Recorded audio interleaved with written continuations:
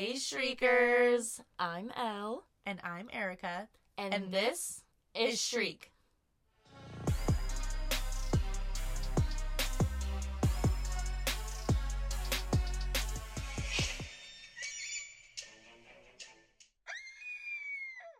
Hello. Happy Halloween. Happy Halloween, Shriekers. If you don't live under a rock, you know that today is Halloween. And we're hoping you guys are all eating your Halloween candy, listening to this fun podcast. Yeah, hopefully you guys scored it big time or scored some drinks at the bar. However you celebrate. If you guys are listening to us and follow us on anything, let us know what you wore for Halloween. Yeah, we're actually really interested because when we were out, it's so fun to see how many different things and costumes people can come up with. So we really want to hear what you guys dressed up as. Yes, especially if it was something fun and creative. Yes, tell us. Sexy as hell. Show us a picture. Oh yeah, either way, we want to see it. Well, we have in store for you guys today for this podcast, we are going to go over the origin of Halloween. And we got some fun facts about Halloween for you guys. Honestly, I can bet that you guys haven't heard these before, so we're really excited to share them with you. And then we each prepared our own true crime story, just a little mini one. And it is true crimes that took place on Halloween. Yeah, kind of get you in the spooky mood. Got our Halloween special. All right, and here we go. So, the tradition of Halloween comes from the ancient Celtic festival of Samhain. So, Pope Gregory III, he actually designated November 1st as All Saints' Day and incorporated some of the traditions of Samhain. And that actually, the night before was called All Hallows' Eve. So later that did change, of course, to Halloween. Samhain was a ritual, almost like party, where people would wear costumes in order to ward off ghosts. This was 2,000 years ago in the area that we know today as Ireland and the United Kingdom and northern France. So, like I said, they celebrated November 1st as All Saints' Day because it marked the end of the summer and all the harvests. It began the dark, cold winter. Often this time of year was associated with death, not only of humans, but also, I'm sure their livestock as well, due to the new weather coming in. Also, the death of my soul, knowing winter's about to start. Oh my gosh. And when you look outside and it's 5 o'clock and it's pitch black and you just want to cry instantly. And I do. It has happened once or twice for sure. I swear. Oh my gosh. Okay. So the Celtics would believe that on this night, on All Hallows' Eve, the boundary between the living and the dead world would be blurred. So Samhain was a day where the ghosts of those who are dead would return to Earth. They actually believed that the ghost would cause trouble with the townsfolk, as well as damaging crops. I honestly I just think it was getting cold and the crops were dying, but yeah, I mean, why not make it fun? That's so funny. Okay, so druids. Those are actually Celtic priests. They would take this opportunity to use the presence of the other world spirits to make predictions about the future. Honestly, it would just be a huge heyday. The druids would build giant bonfires where they would burn crops and even animal sacrifices. Ooh, okay. Yeah, kind of putting that spook into the holiday for sure. Interesting. You know, if ghosts and spirits and demons don't scare you enough, it's some animal sacrifices. Just kill some animals. Fun. Oops. Make it a party. And I'm sure they didn't even eat them or anything, so it's it's not fair. No, it's sad. It's very sad. I'm so sad. Obviously not laughing because it's funny, but just more of a nervous thing. Because that's kind of, sure, let's celebrate this great holiday of the dead being among the living, and bam, some animal sacrifices. During this bonfire celebration, the Celtics actually wore costumes. That was, animal skins, even animal heads. Oh, gross. Okay. Yeah, because obviously they can't just go to the store and buy, the sexy witch costume. So yeah, we got what we got. I want to be a cow this year. Slip slop. I'm sure no one even had to guess what you were because you're just Just a... wearing their head. They would also tell each other's fortunes, which is pretty cool. When all was said and done, they had partied hard. They then would relight their health fires, which were put out earlier in the evening before all of the celebration. And so they'd actually use the fire from the sacred bonfire to help them be protected during the winter ahead. So that explains the desire for costumes and dressing up to almost spook your friends and even complete strangers. I mean, so technically, when you're dressing up as an animal, you're like really getting into the origins of Halloween. I don't know. If someone walked down the road with a deer head on their head, I would... Spooked doesn't even begin to I'd be so spooked. I'm like, they really got this year. Of course. Well, another Halloween tradition that has a little background would be bobbing for apples. Traditionally, this is done on Halloween due to the Roman Empire conquering the majority of the Celtic territory. Okay.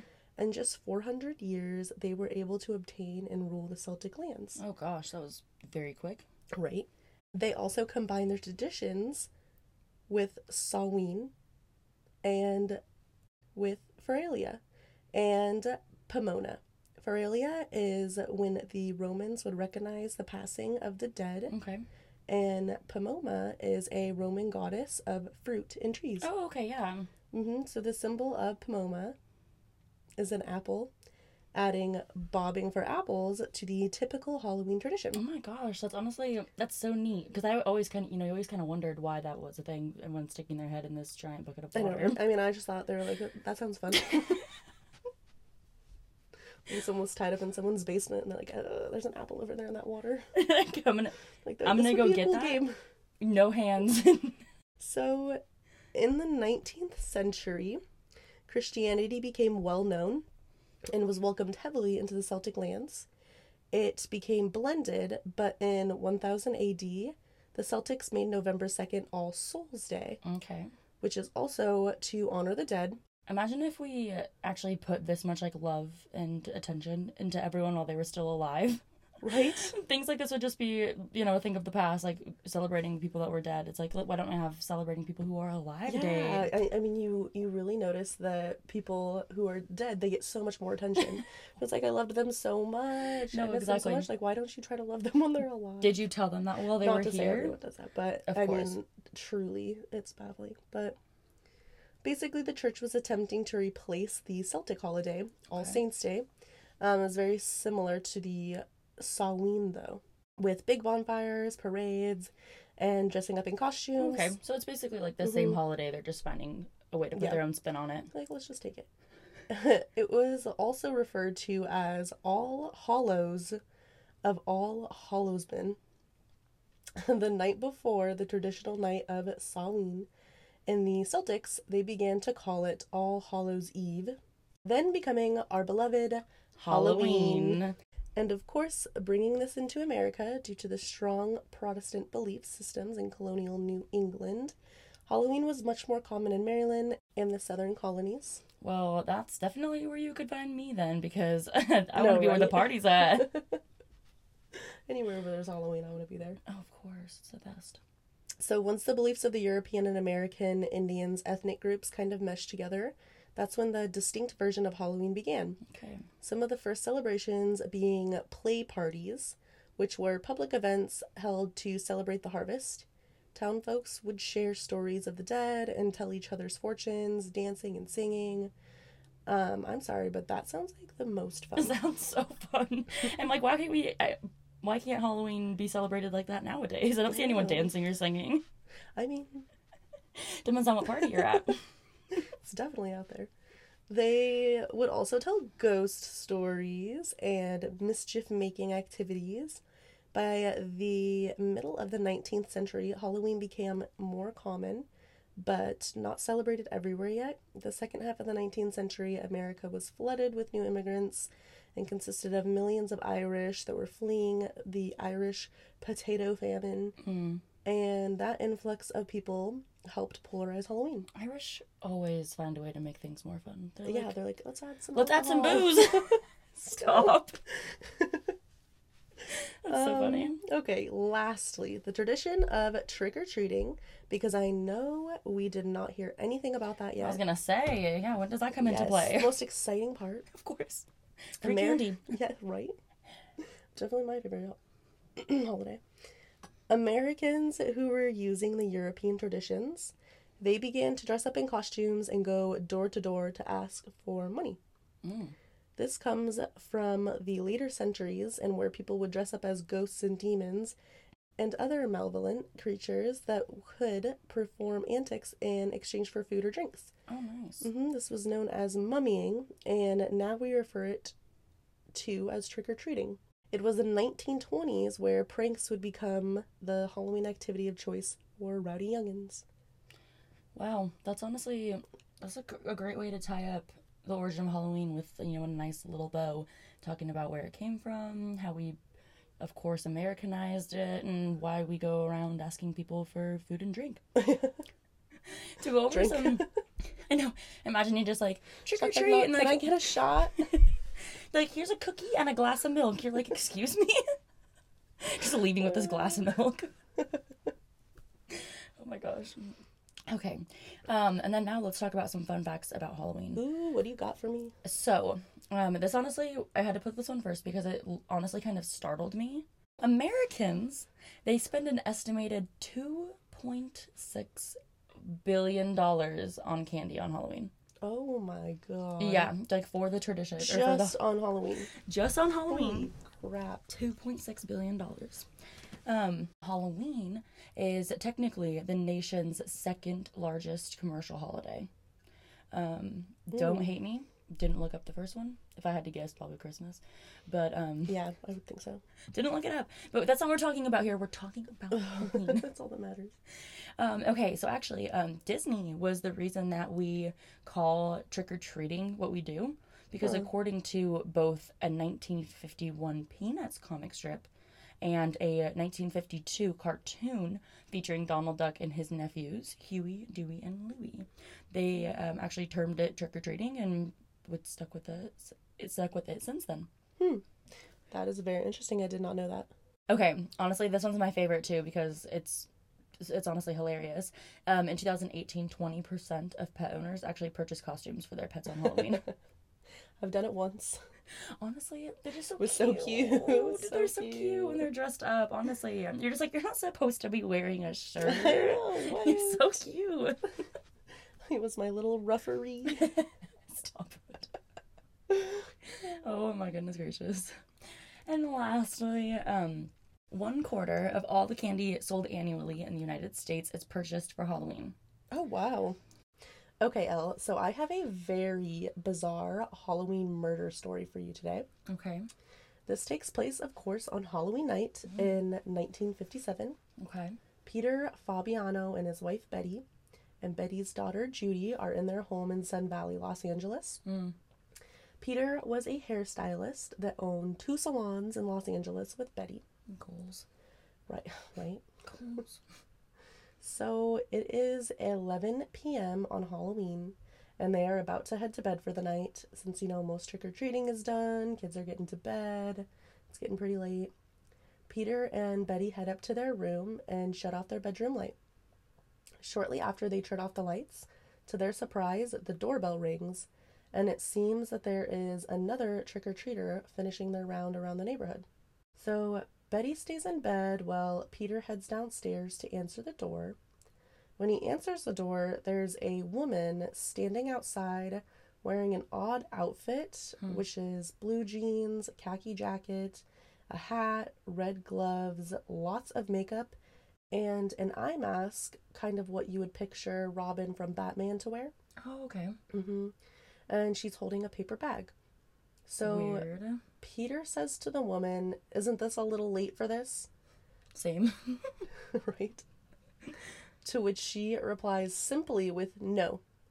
The woman then raises the bag with her hand in it, and inside she is holding a gun and shoots Peter in the chest. No way. Yep, shoots Peter in the chest, and then she runs off and gets into a car and drives away. Betty and Judy run downstairs to see Peter lying on his back in front of the door. Judy runs over to a neighbor's house who is a police officer, and they call the police station, and Peter was soon after transferred to Sun Valley Hospital, where he was pronounced dead. Gosh. So in terms of witnesses, the only thing they really had was a teenage boy in the neighborhood does state that he saw a car speed away, but he doesn't really have much else that's very helpful for the investigation other than that. However, Peter's wife Betty did give a name to police when asked if Peter had any enemies, and that name was Joanne Rabel. Hopefully saying that right. Joanne Rabel was a freelance photographer that Peter hired to work at his salon, and I can't tell if he hired her as a photographer for the salon or a stylist, but either way, she's working at his salon. Yeah. Or was. Joanne began to get really close with Peter and Betty, even through their marriage's rough patch. So apparently, Betty and Peter had actually briefly separated, and Betty confides in Joanne and even moved in with her. Now, there's no reports of exactly what happened between Betty and Joanne, but papers at the time allude to them having a romantic relationship by calling it, they're calling it, quote, abnormal. Oh, yeah. And now, so remember, this is the 1950s, and homosexuality was illegal at the time. Yeah. So, I mean, if you're gay, it's not like they're out telling people, so there's really not a ton Of course. that we know about their situation. Definitely. And then, again, even if they were, the papers aren't going to put the word gay in the papers because it's illegal. Like, it's so taboo. Betty and Peter eventually reconciled, and she moved back in with him. And it's said that Betty agreed to no longer speak with Joanne. Okay. This left Joanne feeling very angry and jealous. Joanne was brought in for questioning, but released after for lack of evidence. However, later investigators are led to the murder weapon, which was a revolver that was kept in a pay locker and traced back to a hospital clerk named Goldine Pizzer. Now, from what I've read, police found out about the revolver based off a tip, like an anonymous tip. But Goldine also confesses when she gets arrested. So I'm not sure, maybe she was the one that called in the tip or just convinced after being arrested because she knew she was caught, I'm assuming. Yeah, that makes sense. What a name. Yeah, right? But no, all the reports on the arrest and the evidence and like the investigation into it are very vague. So I don't know fully what happened there, but regardless, arresting Goldine reveals a very bizarre plot of murder, which brings police back to the mastermind, and I do put quotation marks around that. Who is Joanne Rabel? Oh gosh. So shortly after Betty and Peter got back together, Joanne meets Goldine Pizzer and quickly strike up a friendship. Again, this relationship is indicated as romantic, as Goldine was reported as gay. Or again, alluded to, they wouldn't say that. Of course. But she suppressed these feelings in the past and even got married to a pharmacist named Herbert Crome, but they divorced shortly after. After Joanne starts getting close with Goldine, she starts telling her about how evil Peter is and how he mistreated his wife. She says that Peter deserves to die, and Goldine states Joanne, quote, painted him as a vile, evil man who wanted to destroy all people around him. Oh my gosh. It's a little extra. Yeah, and so she hasn't even met him, and she hates Peter based off everything she's saying. Wow, it seems like Joanne really had a kind of a hold on her, I guess, in that sense of feeding her that information. So after, Joanne basically gets Goldine to hate him, and they're forming a connection, and so now Goldine has trust in Joanne and kind of like love for Joanne. Yeah. She gets coerced into the plot to murder Peter. And this took 3 months of both Joanne and Goldine plotting this. Oh my goodness gracious. Talk about premeditated. Yeah, to say the least. So when it is getting closer to the murder day, Goldine goes to a local gun shop with a male friend and purchases a .38 Smith & Wesson revolver, stating it was for protection.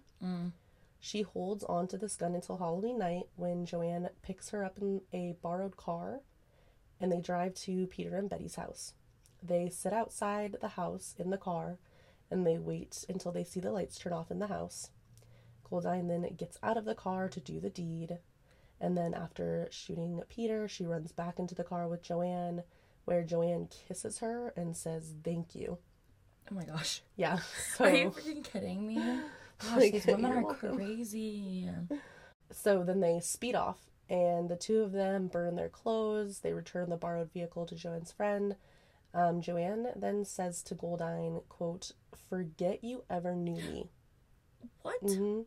Before they both parted ways. So, like, can I just real quick use you for this murder and then, like, peace? Wow, she really had a hold on her. That's crazy. Yeah, but, like, I don't know exactly how long they knew each other, but I believe it was actually years. So she held on to this grudge for that long. Oh my gosh. Yeah. She literally just needed her for that one I know, thing. and then, yeah, like, they were friends, and yeah, then she's just like, okay, bye. How So, crazy. Goldine gets arrested November 12th, and finally they get a warrant for Joanne because they had been bringing her in, you know, thinking that she's guilty, but they don't have enough Not evidence until evidence. obviously they talk to Goldine, and she's like, well, here's my story. Here it is. So at the trial, they both pled not guilty, and Goldine said for insanity for her. But eventually they did both change their plea. Oh, nice. Yeah. So throughout the whole trial, it was reported that Joanne was constantly wearing a strange smile. Ew. Yeah, just very creepy. And like when Goldine gets on the stand, she's crying, super upset. And then, yeah, just the whole time, Joanne's just having this like eerie smile. Oh my gosh, that is so nasty to picture. Ew. So creepy. So they were originally charged with first-degree murder, but later made a plea deal that lowered that charge to second-degree murder. Oh my gosh, it was completely premeditated. That is so unfair. So yeah, I don't. I think when they changed their plea from not guilty to guilty. Oh yeah, most likely. But they were given what I find an odd sentence of 5 years to life.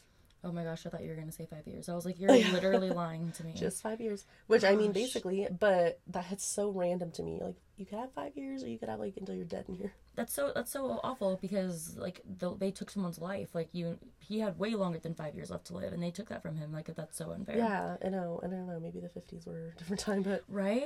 Obviously. It clearly is. That's literally insane. Yeah, it's super weird. So... I did find out that Goldine was released from prison, but I can't find out when. Oh my gosh. However, I found out she was made an officer of the Miracle Mile chapter of the Professional Women's Club. Oh, you're freaking lying to me. Are you an kidding officer. me? She's a guy up there. So that was in 1971. So she obviously got out before 1971 and probably a while before then. Yeah. If she was to make her way, able to make her way up. Well, it was between 5 years and... Yeah, 15. so I mean, Oh it my could have just straight been gosh. 5 years, but there's very little reported as to what happened with Joanne, but people believe she was also released around the same time. But there's still just so much mystery around the case. People wonder if maybe Betty was somehow involved in the shooting, Betty being Peter's wife, to be with Joanne, because again, she's married to Peter. She, not allowed to be lesbian. Of course. Yeah, you have to put up that facade. Yeah, so I don't know if she was involved in this in some way. But again, she gave the name, or Joanne's name, like right off the bat, so maybe not.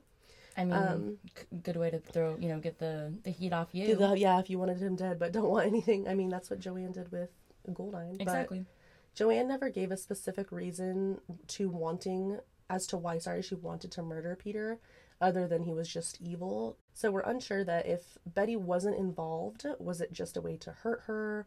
Or did she really believe Peter was a bad guy and maybe going to hurt Betty? Yeah. So yeah, it's still hard to make sense of everything. And the only quote I found from Joanne on the situation was, quote, "I did it for her." Yeah. Weird. Okay, so clearly it was a love thing. Oh yeah. It was her wanting to be with her. Oh my gosh. That's so unfair. It's so bizarre. But yeah, no, very eerie. Like, I did it for her. She's smiling. She isn't really saying anything else. So yeah, it was very odd. That's very She's able to spooky. basically seduce a random girl into killing a guy because years. I'm assuming from what I can tell, loved Betty or was mad at Betty. Something. Yeah, in some way. Yeah. Oh my goodness gracious. Okay, well, I honestly don't even know how to follow that one up. So hopefully this case will have you on the edge of your seat like I just was for yours. Oh, I'm sure. Okay, let's get into this. Taking us back to the Halloween night, of course, of 1974, where a man named Ronald O'Brien committed a horrible crime you can't even begin to fathom, honestly. Ooh, okay. Ronald Clark O'Brien was born October 19th, which is also around the spooky time, so that's interesting to me. Of 1944, and then later lived with his wife, Deneen, in Deer Park, Texas. And they welcomed 2 children, a son, Timothy, born in 1966, and a daughter, Elizabeth, in 1969. Ronald worked as an obstetrician at Texas State Optical in Sharpstown, Houston.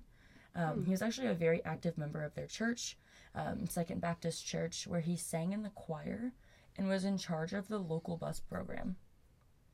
And now that we know a little bit more about who he is as a person, let's chat about this crime. I do always like just taking a little bit of time to talk about the people who commit these crimes and their backgrounds, because I want everyone to acknowledge that there are wolves among us. If you looked at this man who worked as an eye doctor and was a father of 2 young children, you never would have guessed the awful acts he's guilty of. Oh gosh, I'm excited. Okay. So this is, like I said, Halloween night of 1974. Ronald, being a seemingly amazing dad, was taking his 2 children trick-or-treating in Pasadena, Texas. His neighbor actually also joined them, and he had 2 small children of his own. So of course the children were all dressed up and excited. They ran door to door, getting ready to yell trick or treat, and to this particular house they came up to, they knocked and no one actually came to the door. So, irritated, he was, taking the truck up the driveway to get there, and no one answers. All that work. Irritated, the children got impatient, so they ran back to their fathers, who actually ended up pushing the children to visit the next house. They're trying to keep them from getting discouraged, basically. Well, all 4 of the children ran up to the next house, and Ronald kind of hung back behind everyone. And once he caught back up to the group, leaving this next house, Ronald, presented the children with 5 21-inch pixie sticks. And he just brought these along? Yeah, he just said, he had 5 of them in his hand. And I will say, 21 inches, that's huge. That's only like one of those big fun pixie sticks. Yeah, the one that you like get at the movie theater and fill with all the different sugars. Yeah, exactly. That's exactly what it probably was, something like that. Ronald actually, he stated to the children that once you guys ran to that next house, the people that you just knocked on, they didn't answer the door, they gave me these pixie sticks. Yeah. Okay. They got them from there. Yes. And at the end of the evening, he provided all 4 children with one. 2 of his children and the 2 neighbors' children. And on their way home, Ronald actually had spotted a young 10-year-old boy that he recognized from church, and he handed him the 5th pixie stick. So when they got home, before bed, Timothy was given permission to enjoy some of his candy, and he was known to love pixie sticks, so that was the very first thing that he ripped open to start devouring. I mean, I see this 20-inch long pixie stick. That's probably the first thing that I have my eyes on. No, I'm hiding that in my shirt to run straight home and open it. He actually had to ask his dad for help to loosen the powder in the stick. You know how they get smushed down in there. So, his dad massages it, loosens up the candy, and gives it back to him. Timothy dumps a whole bunch in his mouth, and he told his dad that it tasted bitter. It was not good. And then his father gave him some Kool-Aid to wash down the taste. Don't drink the Kool-Aid. Don't drink the Kool-Aid.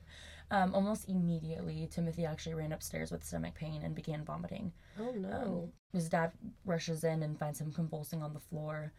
Ronald actually later claimed that he held his son in his arms until his body went limp. Oh, my God. So 911 was called, of course. Poor Timothy sadly passed away en route to the hospital. So sad. Less than an hour after consuming this pixie stick. So, clearly we know what it is. Stick. Yeah, exactly. Something's in the pixie stick. At first, the police didn't even suspect Ronald. He assumed that, someone in the neighborhood they had trick-or-treated at, tainted the candy with poison. Yeah, he said he got it from some house. Yep, exactly. So, obviously, that sparked extreme fear in the community. I bet so much candy was thrown away that Yeah. night. Oh, I couldn't even imagine. Exactly. I mean, even today, everyone's like, check your kids' candy. No, right? Which makes sense. I'm sure a lot of that came from this. Of course, that fear there. And it was actually after the autopsy that was conducted, Timothy was found to have a fatal dose of potassium cyanide. Ooh, that's sad. That's so scary. Who could do that? No, honestly though, it gets even crazier, honestly. Luckily, the authorities were able to get the 4 other pixie sticks, and thank goodness none of the children, the other 4 children, had consumed any. But get this, so the poor 10-year-old boy that Ronald recognized from church that was given the 5th pixie stick, his parents were contacted and asked to find the candy. So, of course, they jump up out of bed. They're searching all over the house, going through all the candy, and they literally could not find it anywhere. Oh my god. So, okay, yeah, like, stomach in your butt, right? Yeah. Clearly, in a panic, they bursted into their son's room, and he was laying peacefully asleep with the pixie stick in his freaking hand. Oh my god, did he eat it? Holding it, so he's holding it. He later told his parents that he couldn't get the staples out of the tube, and literally, like, fell asleep as he was trying to, like, get the tube open. Oh and my goodness, didn't consume what any. luck. Probably so frustrated in the moment and always Right? looks back at that like, thank God. No, exactly. That's, everything happens for a Wow. reason, for sure. Okay, well, all 5 of the pixie sticks were cut open. They were actually all laced with cyanide powder, Jeez. and then resealed with staples. So, according to the pathologist who tested the pixie sticks, said that Timothy had consumed enough cyanide to kill 2 adults. Oh my god. And the other 4 tubes had enough to kill 3 to 4 adults in them. Oh my god, they did. Oh, They yeah. really wanted them to die. Someone was really trying to get these children dead. I can't even fathom it. Originally, Ronald actually told the police that he could not recall the house that handed him the candy. So, of course, the police then are obviously like, Okay, you're not going to forget who hands you 5 giant-ass pixie pixie sticks. sticks. You're like, yeah. I'm going to that house next year again, again. Well, obviously, they became more suspicious of his excuses due to the fact that Ronald and the neighbor had only went down 2 streets Oh my god. before cutting it short due to the rain. Okay, so, I mean, you know that... There's no way you're going to Come forget. on. The Okay. police also investigated and found that none of the houses that they went to were giving out pixie sticks. Every one they went to. And, of course, after walking the neighborhood with Ronald, and the police, not once or twice, but 3 freaking times, Ronald finally led them to the home that the group visited, but the occupants did not answer the door. And Ronald claimed that he revisited the home before catching up with the group. And he said that the owner of the home did not turn on any lights. He literally just cracked the door, stuck his hand out, and handed him 5 pixie sticks. He stated he Okay, only saw that's his already arm. so weird. Why wouldn't you be like, what's going on? Like, okay, no Why thank did you go back by yourself and knock on the door? There's Like, honestly so many things, in this that are just wrong. He stated that he only saw his arm, and he described it as hairy.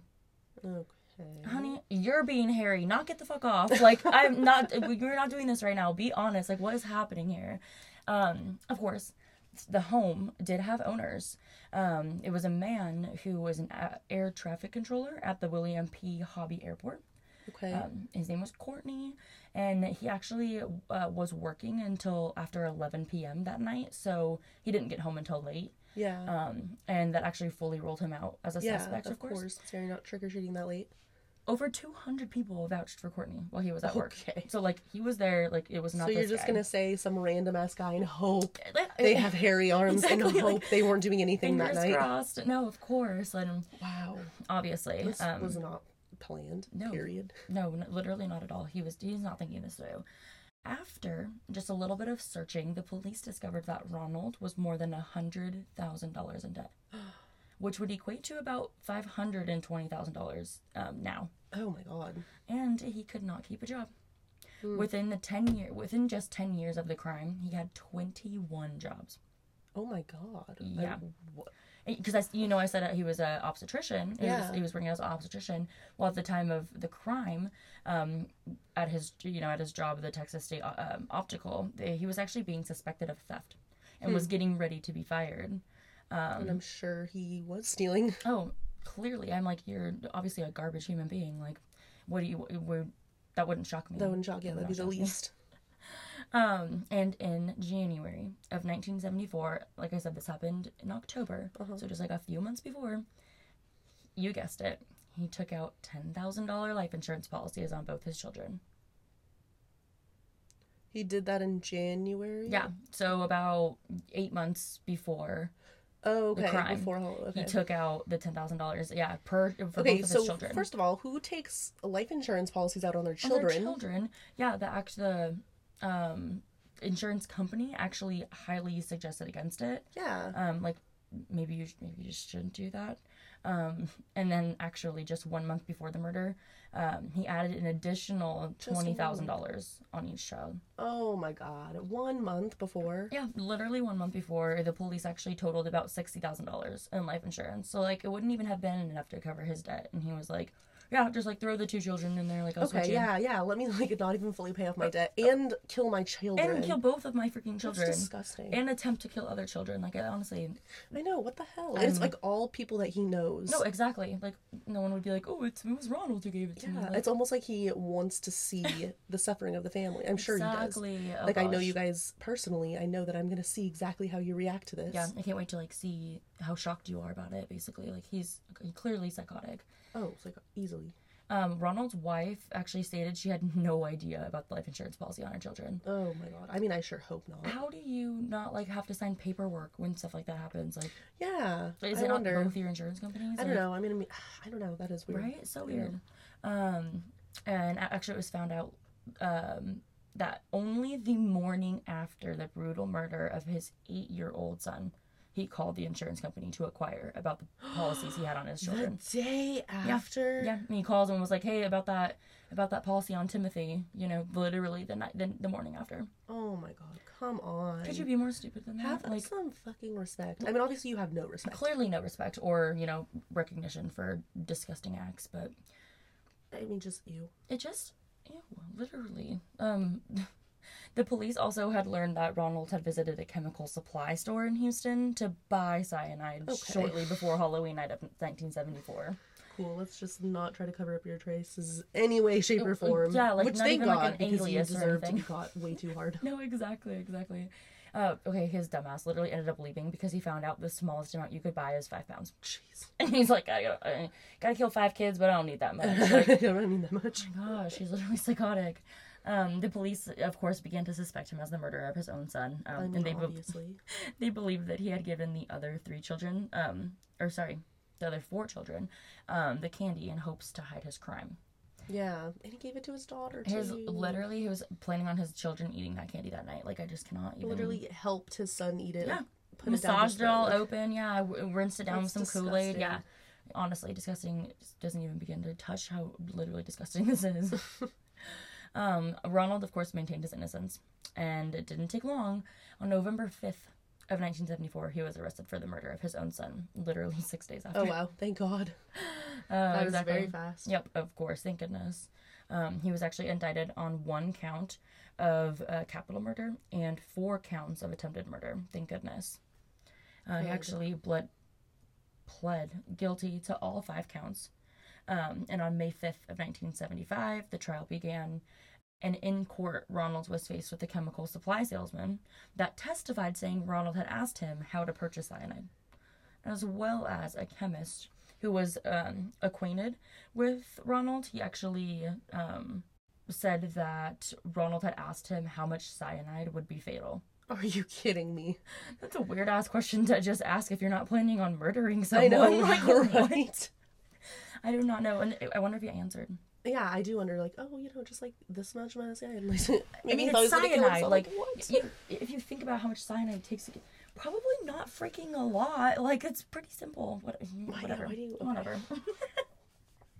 Clearly not going to get any answers from this fucking weirdo. So, also, friends and coworkers testified that Ronald was unusually interested in cyanide and spoke out multiple times about how much it would take to kill a person.